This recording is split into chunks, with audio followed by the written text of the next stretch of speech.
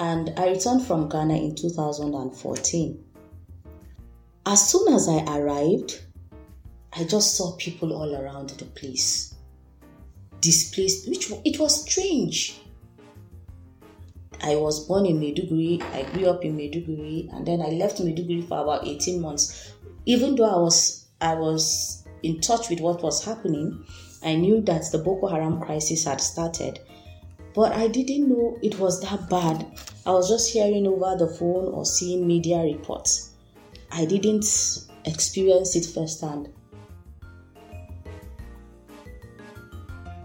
Hi there, welcome back to another episode of the podcast, What Are You Going to Do With That? By the Minerva Center for the Rule of Law under Extreme Conditions at the University of Haifa.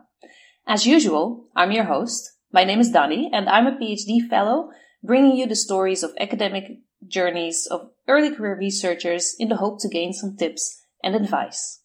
Today, I'm chatting with Dr. Zainab Musa Shalangwa, who is a lecturer at the Department of Fine Arts at the University of Maiduguri in Nigeria. Dr. Shalangwa has completed her PhD magna cum laude just last year on the topic of cultural sustainability and internally displaced persons of Borno State in northeast Nigeria. The PhD was done binationally at the University of Maiduguri and Hildesheim in Germany. Before properly introducing Zainab to you, I'd like to invite our listeners to visit our social media pages on Twitter, Instagram, and Facebook to learn more about our guests. We also have a YouTube channel and a blog on our website with the same name, where you will find more tips for graduate students on topics from publishing to dealing with the imposter syndrome. So check it out and don't forget to subscribe. Now, back to Dr. Zainab Musa Shalangwa. Zainab started her academic journey with a BA in Creative Arts at the University of Maiduguri and continued with an MA in Museum and Heritage Studies at the University of Ghana. During her MA, she also worked as a graduate assistant in the Art History and Museology section and the Department of Creative Arts. Upon completion of the MA, Zainab was upgraded to the level of assistant lecturer and helped develop a fine arts curriculum. In 2017, she started her PhD at 2 universities in 2 countries. That was Nigeria and Germany, at Hildesheim, for which she received a scholarship from the DAAD. Her dissertation is titled Effects of Displacement on Kanuri Cultural Practices of Internally Displaced Persons of Borno State, Northeast Nigeria, which she has completed magna cum laude. Dr. Shalangwa's work is published in various peer-reviewed journal articles and in a book that's currently in press, and she is now also lecturer at the University of Maiduguri. And you should know that Zainab is strongly involved in advocacy work for education, especially for girl-child education, as well as mentoring early career researchers in helping them actualize their dreams. So, welcome to our podcast, Zainab, and thank you so much for joining us today. Thank you, Dani. Thanks for having me. Of course, I'm excited to have you as a guest because I feel that we actually have a lot in common. We both study the larger field of migration. With you, it's IDPs, and with me, it's more refugees and asylum seekers. But we also both received funding from the German DAAD, and you finished, but I'm still working on my PhD at 2 universities in 2 different countries, also one of them being in Germany. Yeah, we have a lot of things in common, I see, Dani. So I'm excited. So let's get started with pouring myself a drink, which is my classic amaretto. What did you bring with you today? I have a local drink from northern Nigeria. It's called Soborodo. Soborodo is made from local hibiscus. You know the hibiscus plant? The petals called hibiscus is red. Mm-hmm. I'm sure you've heard of hibiscus tea. Right, yes, I have. So this drink is made out of the hibiscus plant with a lot of spices. Okay. And sugar. Okay, so is it spicy or is it like a lot of herbs mixed in there? A lot of spicy herbs, like cloves, ginger. Okay. Yes. And it has this sour taste. Little sugar is added to it. And has you can add any flavor of your choice. Pineapple, strawberry to it. Right. And it's very refreshing, actually. It helps you deal with the scorching sun in northern Nigeria. Okay. So it's something you would drink daily? Yes, very popular, especially when the weather is extremely hot. Okay, so it helps. That's nice. Yeah. Okay, so let's have a sip. Cheers. Cheers. Okay, so now that we have our drinks, we can sit back and relax a little bit. And I'll ask you a few short questions in the meantime. Are you ready for that? Yes, I am. Great. The first one is, what is your favorite time of the day and why? My favorite time of the day is usually the morning time. Mornings between 6 a.m. to 10 a.m. Okay. And that is the time that I usually wake up to start the day. If I start it on a good note, it means it's going to be a beautiful day. But if I start it on a bad mood, not all the time, but it kind of gives me a signal that of how my day is going to look like. So I wake up usually around 5:30 in the morning, but I don't leave the bed. I leave the bed exactly at 6. I stay quiet and do a little meditation, then leave the bed, go straight to the kitchen, then prepare breakfast for my son who has to go to school. And by 7, I'm done. As soon as I'm done, I exercise for an hour between 7 to 8. Oh, that's good. What do you do? I walk out. Okay. I walk on the treadmill for an hour. I walk at least 6 kilometers every morning. Yes. And it gets me started. Once I'm able to do that, my day is going to be productive. That sounds good. Compared to me, you're definitely an early bird. But maybe that's also because I don't have children, so I don't have to wake up early to bring anyone to school. But I definitely understand the snoozing part of the half hour in the morning. Yeah. That helps me a lot too. Yeah. All right, second question. What food would you not be able to live without? I will not be able to live without yam. I don't know if you know yam. Have you heard of yams before? I haven't had it, but I've heard of it a lot. Yam is an African staple. I think I've seen it in Ghana, Nigeria, West Africa. Let me not be too confident about my yam. I've seen it in West Africa. It's very common in West Africa, and I can eat it in any form. Okay. Fried, boiled. Then we pound it. We pound it into a flour, like we swallow. You can eat with soup. Okay. I cannot do without yam.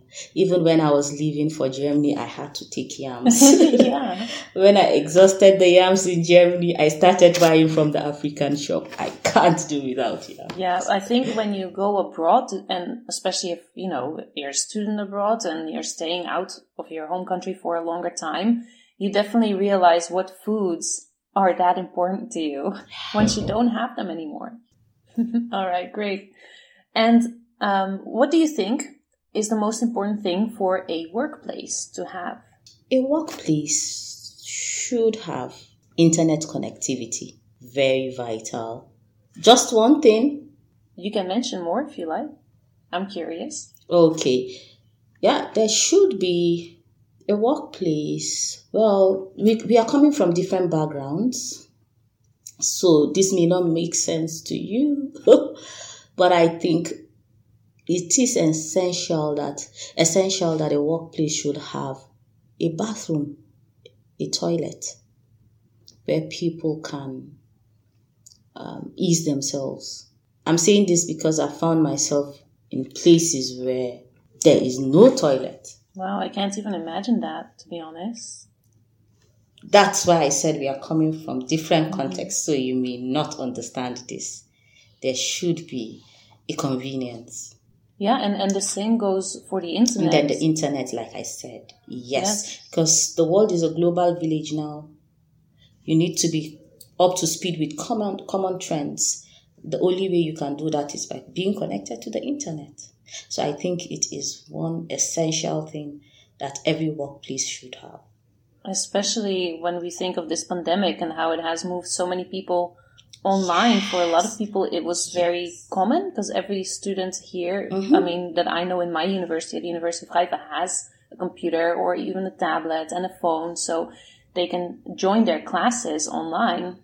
But it already gets harder if you have a family with 4 children and each one of them needs to be on a class on Zoom at the same time. Like, where do you get even the equipment to be able to do that? It has to do with money, of course, with the infrastructure also. Yeah. And I think it's forgotten a lot that there's places where it's not so common. Yeah. Well, I'm glad that we worked out our technical difficulties that came from my side and not from your side. And that we're able to have this conversation online. Great. So you owe me a drink one day, someday, probably in Germany. I do hope so. If you are in Germany, I most likely will soon too. Yeah. Let's cheer to that. Yeah. Cheers. Cheers. Then my last question, short question that is if your life was a TV show, what would your theme song be? Stuck on You by Lionel Richie. Okay. Yeah. Nice.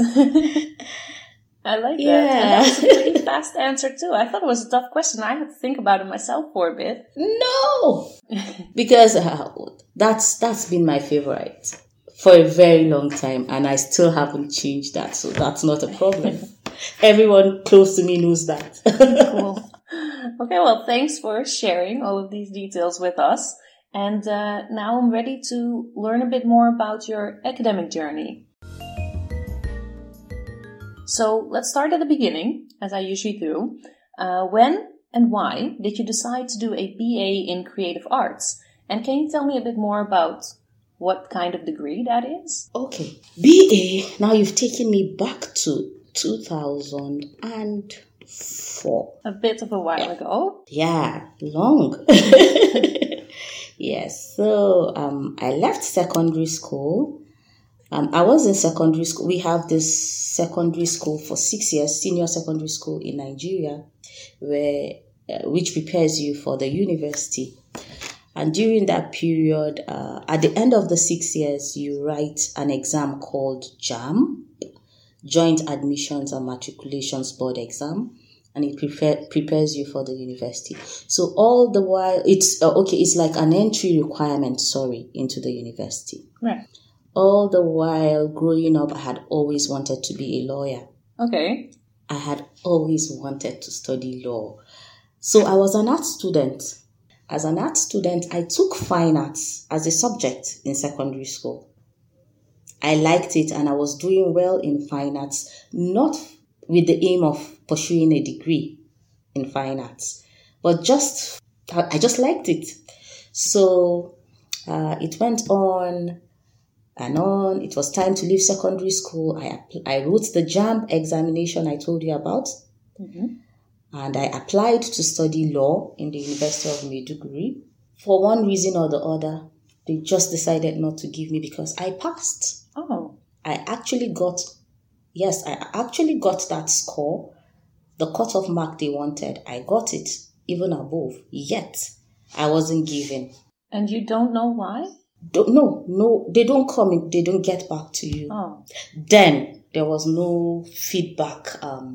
There was no feedback option, nothing. You just apply, and if you don't get, it means you were not taken. So, but then you have the choice of applying for a second choice. And while I was applying, I applied for law first.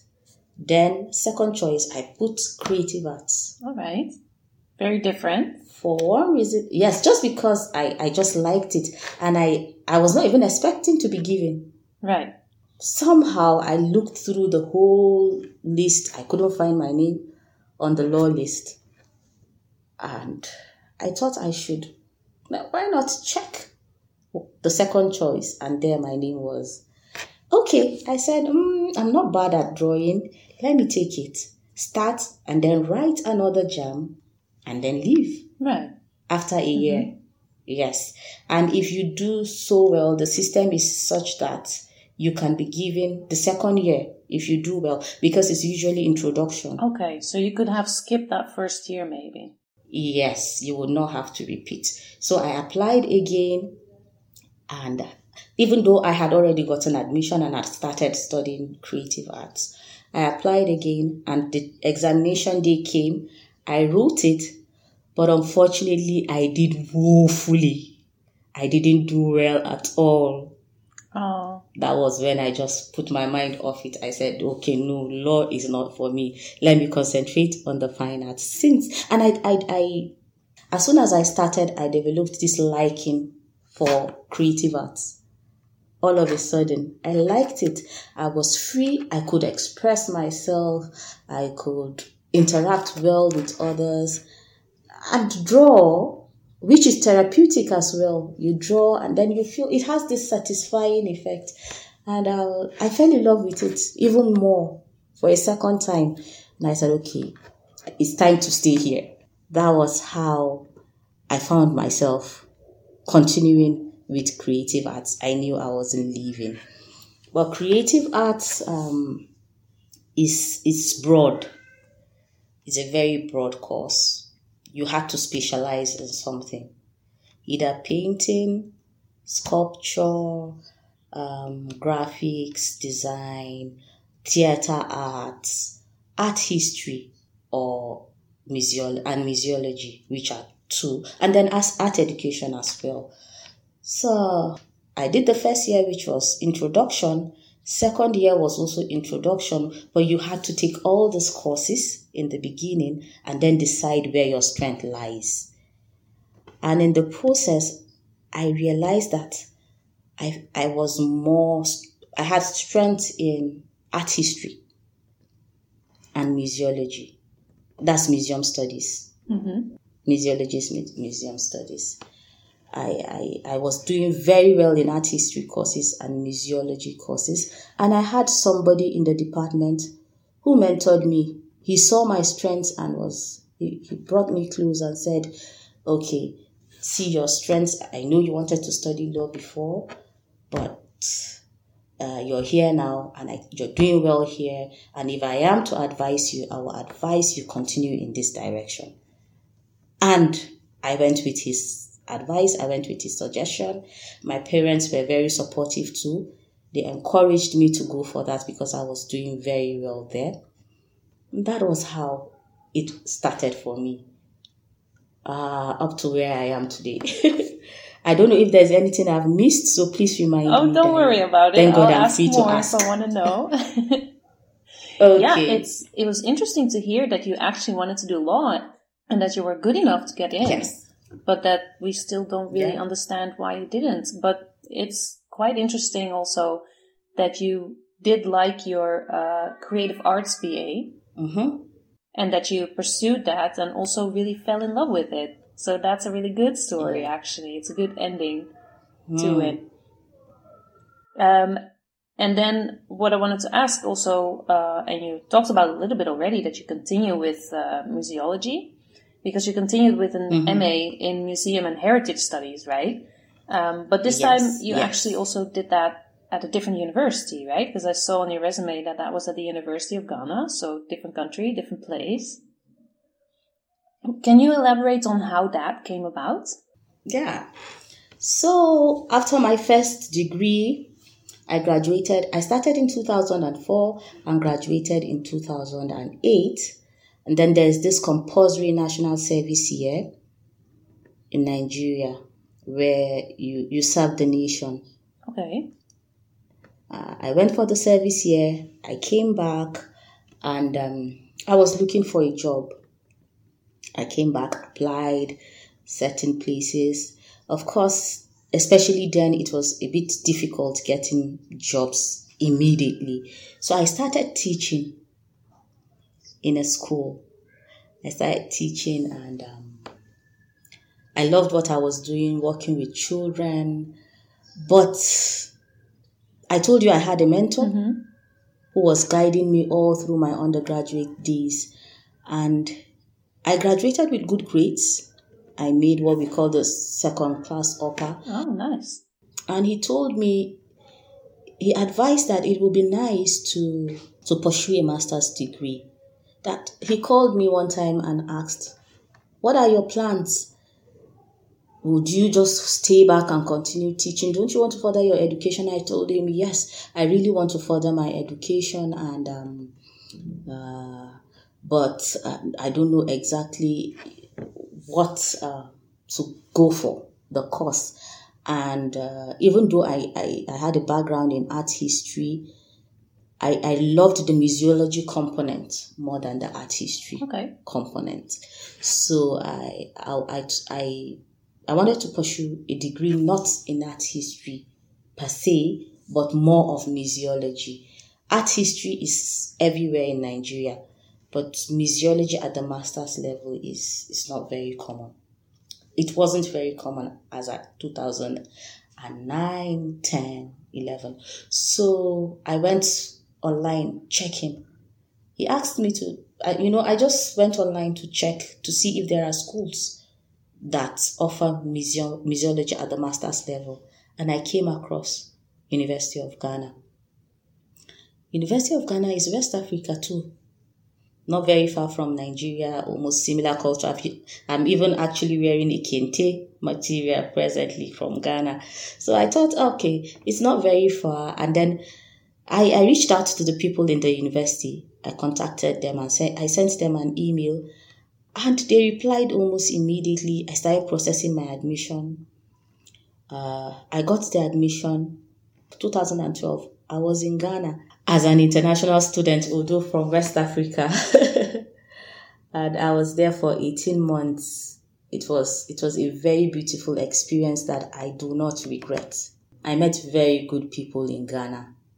I'm still in contact with them. I've learned a lot from them. I am glad I went to Ghana because it opened my eyes to so many things. It exposed me to so many things. I would have been limited. I got to know about, from my background as an art historian and a museology student, I was already familiar with culture, but I became more grounded at the master's level in Ghana because they have a very rich cultural heritage. The Ghanaian culture is very rich. So I had like first-hand contact with culture. So it was a great experience for you, not only to, be a foreign student and to experience a different place, even though some of the culture is similar, like you mentioned. I do like the colors of what you're wearing a lot, so that's nice.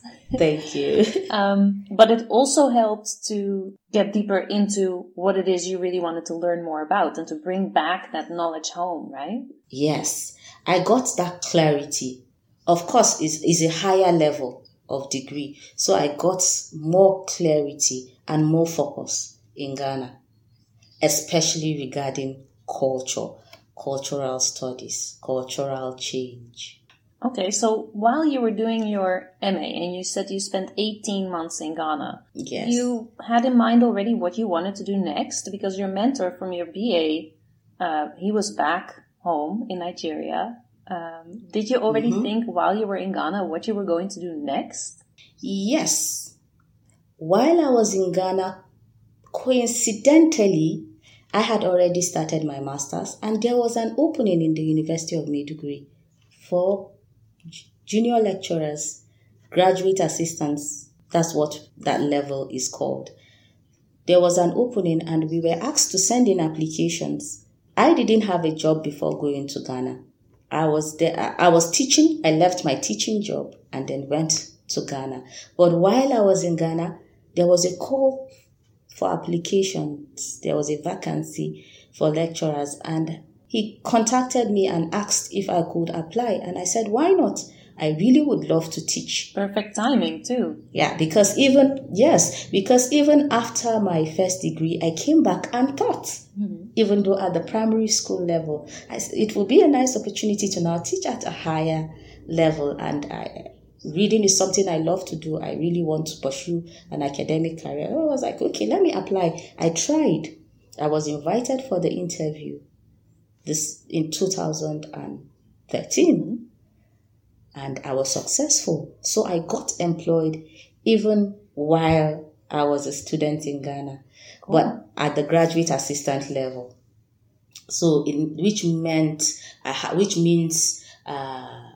to be under a senior lecturer to mentor me again, because I was coming just raw. So I had to be taught the rudiments of academics. It was a learning process still. Academic career, yes, it was a learning process for me. So I continued until I graduated. It gave me the opportunity to go back to school, because I was already in school even before I got the job. So they allowed me to go back to Ghana, complete my studies, and then I came back in 2014 and I started my career fully in the university. That must have been exciting. Did you also enjoy teaching? Yes, I love teaching. I think that's what I was cut out for. if I'm free to say that, yeah, of course. Because I look at people working in the banks, I look at people in other walks of life, and I'm like, I can't be like you. I love what I'm doing. I love to see that, even though it's not easy, it's challenging, but I love to see that you are able to transfer and impart knowledge on somebody, and then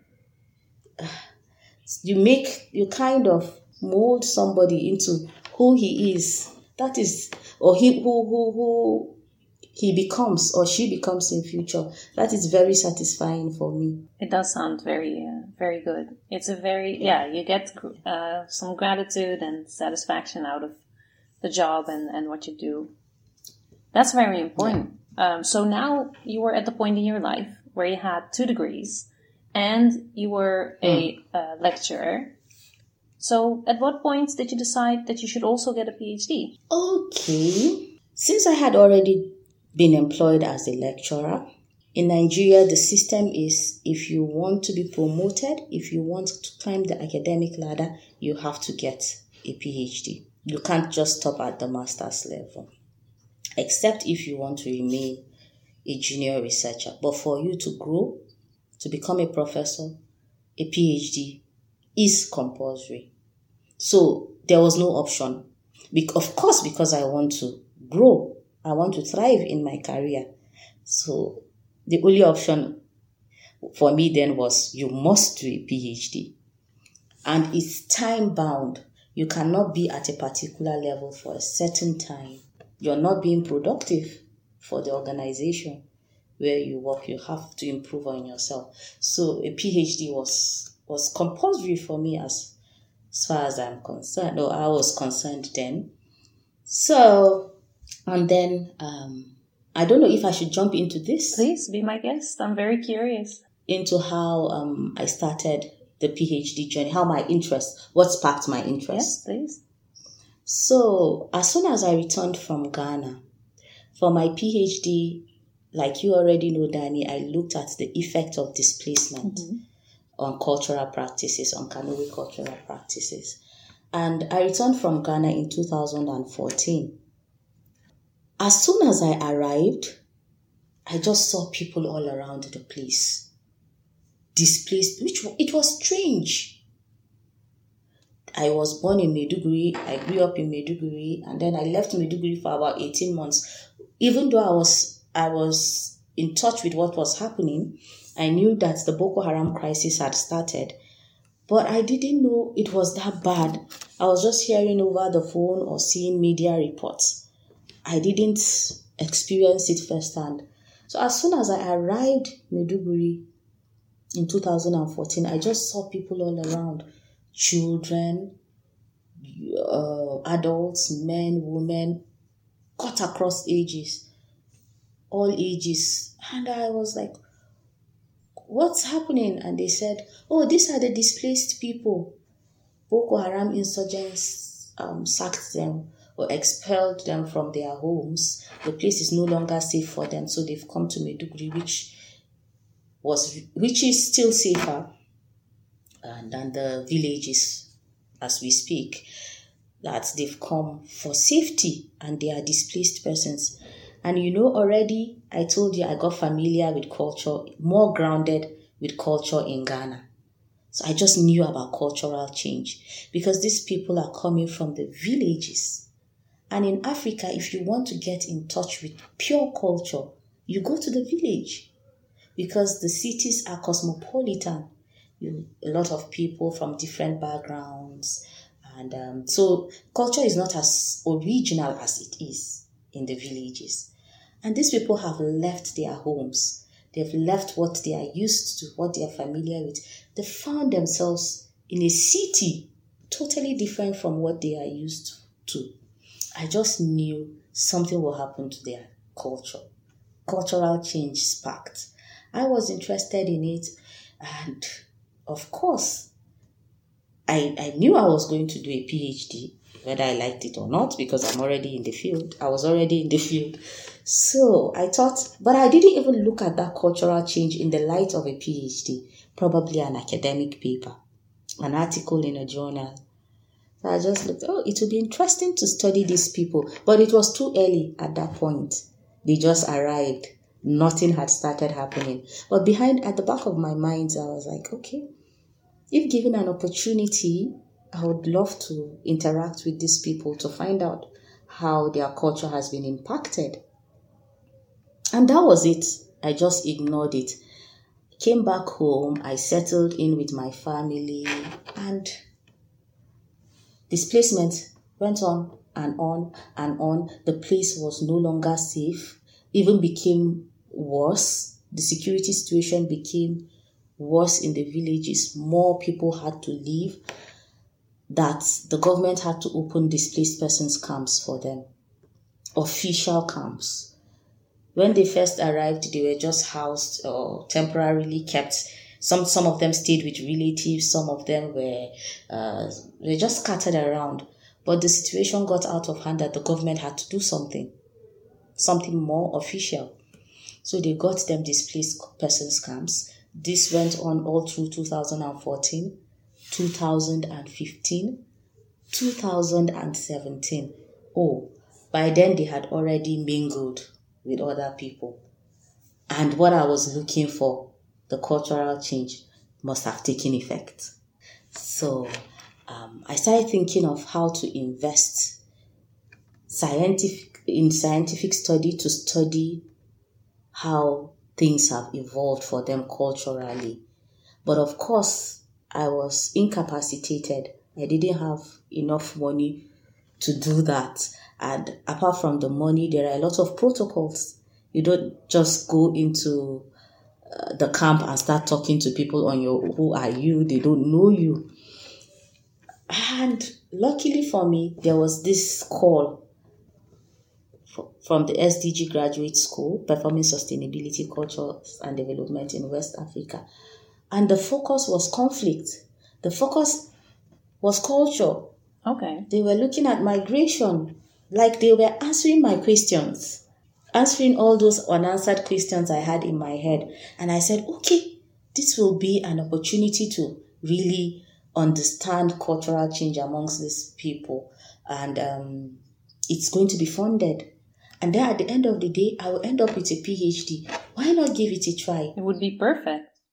Yes, it was just perfect for me. So I took my time. I applied. I wrote the proposal. I sent it in. And early 2017, I got an email to come down for an interview. For the position I applied for, I was excited about it. So I went for the interview. Luckily for me, I was successful. Yes, congratulations. I got it. So it was just like things just happened for me. I don't know how to explain it.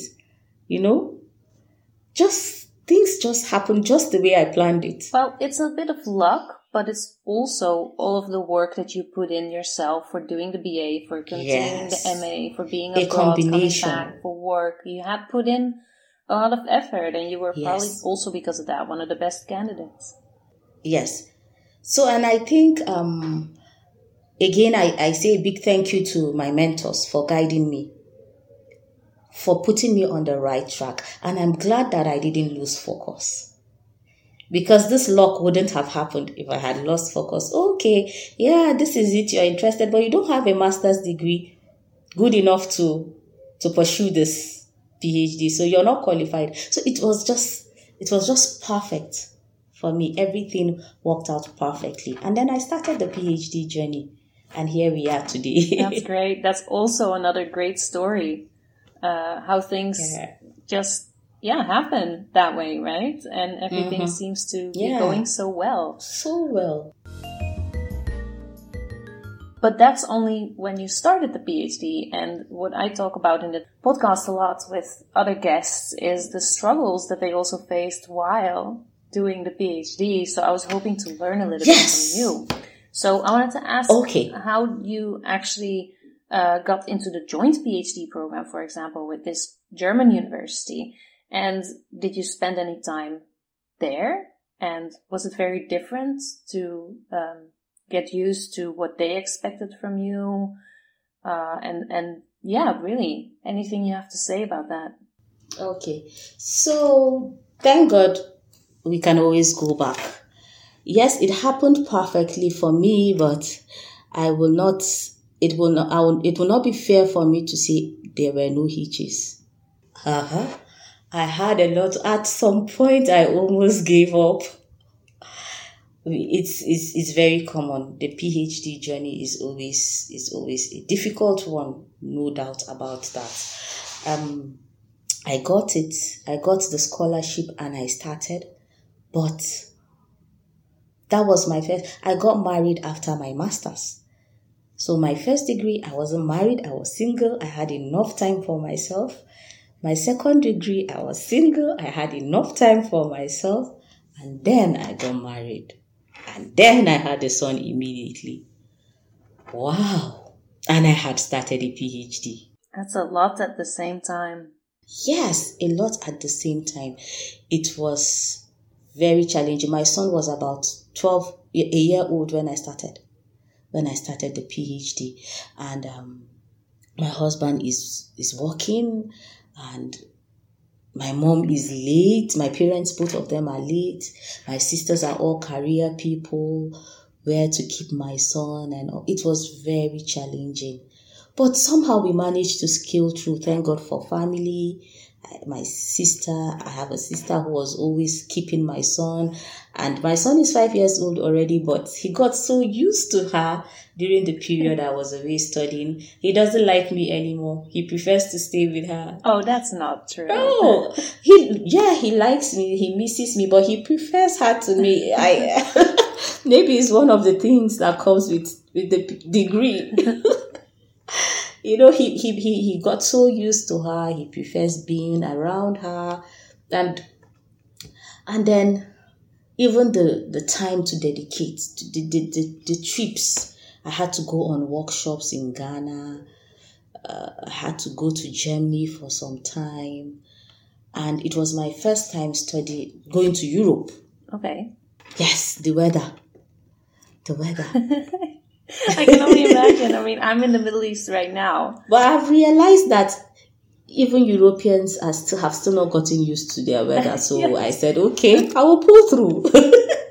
I told myself that, don't worry, you will get over it. And then the systems, the teaching styles.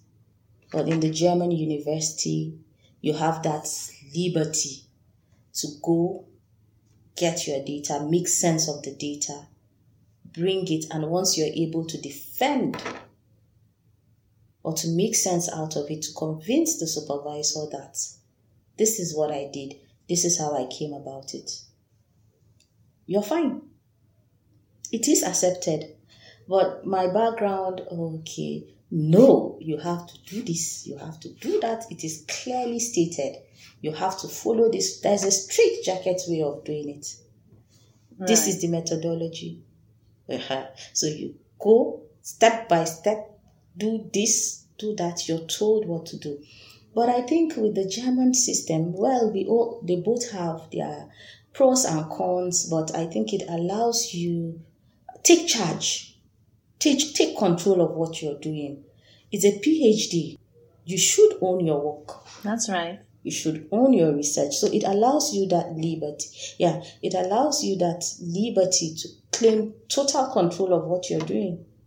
And I like that. I appreciate that. I've learned a lot from the exchange, the academic exchange. It sounds like you got the best of all the worlds that you visited and learned in. Yes, even though sometimes you tend to be a little bit more reluctant in that kind of setting, no pressures at all. We are used to pressure. Right. No pressures at all. So if you're not careful, you may end up lagging behind if you're not careful. It takes a lot of effort.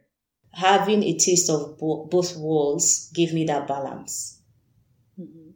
When I remember that, my professor in Nigeria would not want it this way, then I strike a balance. And then both sides are satisfied. Right. Yeah. Balance is the correct word, I think. And that goes for a lot of things. I'm happy that you brought that up. I also wanted to ask a question about, because I've spoken to quite a few guests already about what it is like to start a PhD or a postdoc or another teaching position during a global pandemic, but I haven't been able to ask anyone yet what it was like to complete a PhD during this global pandemic. So what was it like for you? So, completing a PhD during the pandemic. I have not experienced completing a PhD before the pandemic. Right. So there's no comparison. But I've attended several defense, like PhD defense before the pandemic, and it was physical. It was all, the joy, the interaction. The interaction, you could see the accomplishments, the happiness, the satisfaction was just in the air. Everyone was super excited, and the candidates shed tears out of excitement and happiness and all that. But in my own case, it was virtual. I defended virtually. So the Germans connected, the Nigerian examiners connected, and myself. I couldn't really. I feel personally. I feel I would have done better if it was physical. Right. That makes sense. Because with virtual meetings, you are not really able to gauge the countenance, the disposition of your audience. So I couldn't really tell whether I was making sense or I wasn't really making sense. It was kind of confusing for me. I didn't know what to make of it, but it was a beautiful one. At the end of the day, they said I did well. They gave me good grades. I made good grades. Not they gave me. I earned it. Right. Magna cum laude, you may say. I made good grades. Mm-hmm. Yes. They said my external examiner from the Nigerian side was very excited about my writing style. Okay. He thought it's creative. He said he loved my writing style. He understood. Yes, I had 1 or 2 corrections to make. They pointed it out to me. I had my flaws. I had my strengths. All those were pointed out. But overall, it was good at the end. Yes, I defended. I have a PhD, and I went through the same process, although virtually. I had to stand at the end. The degree was conferred, and all those ceremonies, all those rituals.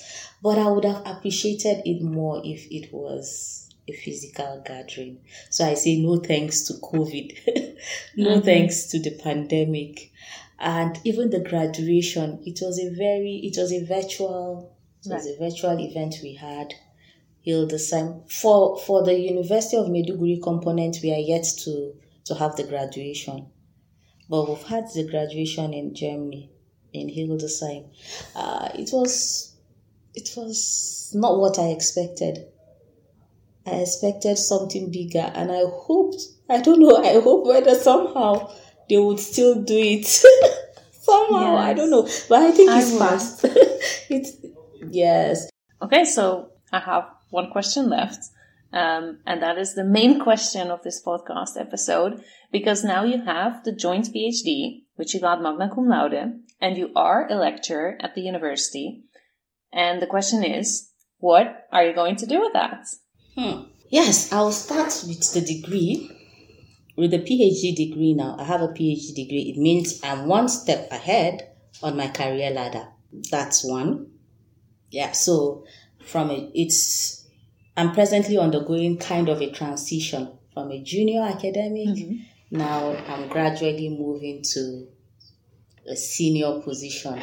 So I'm still trying to make sense out of that. I'm still trying to understand. For instance, people in the departments that were calling me Zainab now call me Dr. Zainab, and it's something I'm not used to. I'm gradually getting used to the title, and then it comes with responsibilities as well. So I'm kind of going through a transition presently, trying to connect the two worlds, the world of a junior academic transition into a senior one. And for the PhD, I didn't talk much about my findings with you, but I found a lot of things along the line that has happened to the cultural practices of the Kanuri people. And as it is, I would want to create avenues. I would like to create platforms where I can showcase or let these findings be known, which is very important because it has a way of affecting the people. What I found out has a way of affecting the people either negatively or positively. So for me now, I'm trying to create avenues, channels where I can make those findings known, because it will not make sense to me and I will not be happy to just find it lying down on a bookshelf. Right. It has earned me a degree, yet it is not being used, put into use, kind of. And so I have a book. You already know about that. I have a book that is in press already, and as soon as the book is out, I will be taking it out to relevant stakeholders to go through it, to see where they can intervene. The non-governmental organizations, the governmental organizations, they need to see where they can step in, because some directions that some of the findings are pointing towards are not encouraging at all. So I would like them to look into that. And then now that I have a PhD, what do I do with it? I come from the part of Nigeria that is where you have low school enrollment, especially for the girl child. Girls hardly go to, we go to school, but we have our limits. That's if we are able to even start. If we are able to start something, there's usually a limit. So the higher you go, the less female representation. For example, you find more girls in primary schools, then you have the number drops in secondary, at the secondary level, then the number still drops again at the first degree level, and goes on.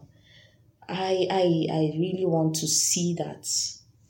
I would want a situation where I can contribute to the increase in girl child enrollment in schools by availing myself to mentor, to mentor young girls, young women, not just girls, young people, encourage them, but with a greater focus on female children, on girls. I would want to use myself as an example to them, like be a role model to them. And I look forward to hearing that somebody heard my story, got inspired, and pursued a degree or went back to school or made better sense of her life or his life through me. That is what I one day look forward to, and I hope to see it come to pass. Me too. And I think that's so important to indeed share our stories so that we can inspire others or others who might be in the same situation, to give them that little push that, sometimes it could be hard, but it is definitely possible to pursue it. So that would be great. And I hope that maybe your story will be heard through this podcast by a lot of people so that it will have a little bit of impact. So it's interesting to hear that even though you are in academia, you're looking very much at how you can impact the more practical world and to change how women can pursue more than they could at the moment. And also for the IDPs that you've studied to actually make that change. That's really beautiful. Yeah. All right. So now I would like to wrap up with a few short questions to make a real full circle. But I'm going to ask you to answer in just one sentence. Think you can handle that? Cool. Okay, I think so. I'll try. It's difficult questions though. So here comes the first one. Oh. What do you consider to be your most important contribution to your field? My most important contribution to my field. But I can't say that in one sentence. That's all right. You can take a little bit more. I totally understand. Okay. So, as usual, Danny, you're familiar with migration studies, and in every migration case, there are people that will never have the opportunity of going back to their places of origin. And there are people children that were born after the displacement, who will also never have the opportunity of going back home until they die in their entire lifetime. So what I did, my documentation would serve posterity. It will connect that link for those people who would never have the chance of going back home.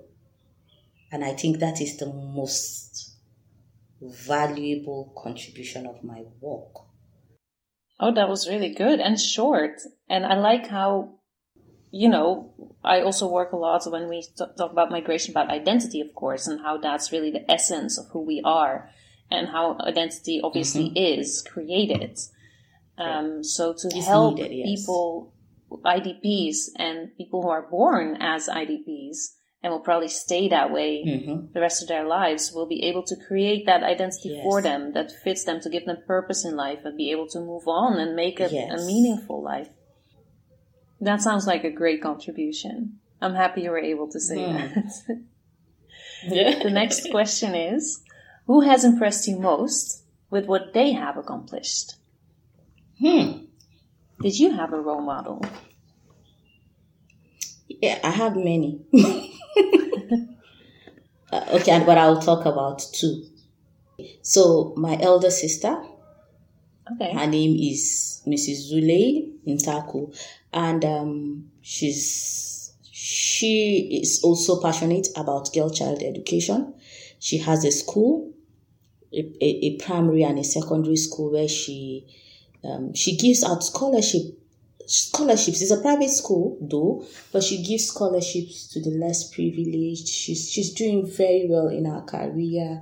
I admire her a lot. She's able to balance marriage, family, career, and she's doing very well. I look up to her and I get inspired daily. And there's another one. She's Bumi Awoshika. She's a career woman, a banker. She's doing so well. She motivates young women to be who they want to be. She encourages them to live their full potential, and I hope to be like her someday too. I should be able to use my voice, my story to inspire others. I see she's doing very well for herself and for her family, and I look forward to being like her too one day. These two women. Sounds like you're very close to that already, though. I don't think so. Okay, here's my last They've one. accomplished a lot. Yeah. And this should be easier. How do you relax after a hard day of work? I relax with my family. My son and my husband, sometimes we stay at home, watch TV, sometimes we drive out, just relax. We love enjoying the natural atmosphere, enjoying the natural environment. So sometimes we just take a walk around the environment, around the neighborhood, and talk to each other, and then encourage each other. And then my son, very interesting, always asking questions. That's how I relax, just with them. Sounds very good. All right, well, Thank you so much, Zainab, for sharing your academic journey with us. And I feel like I learned a lot. Yeah. I'd also like to thank our audience for listening again. And I want to remind everyone to check out our social media accounts with the handle @whatstodowiththat, and our YouTube channel for more tips and advice. So see you there.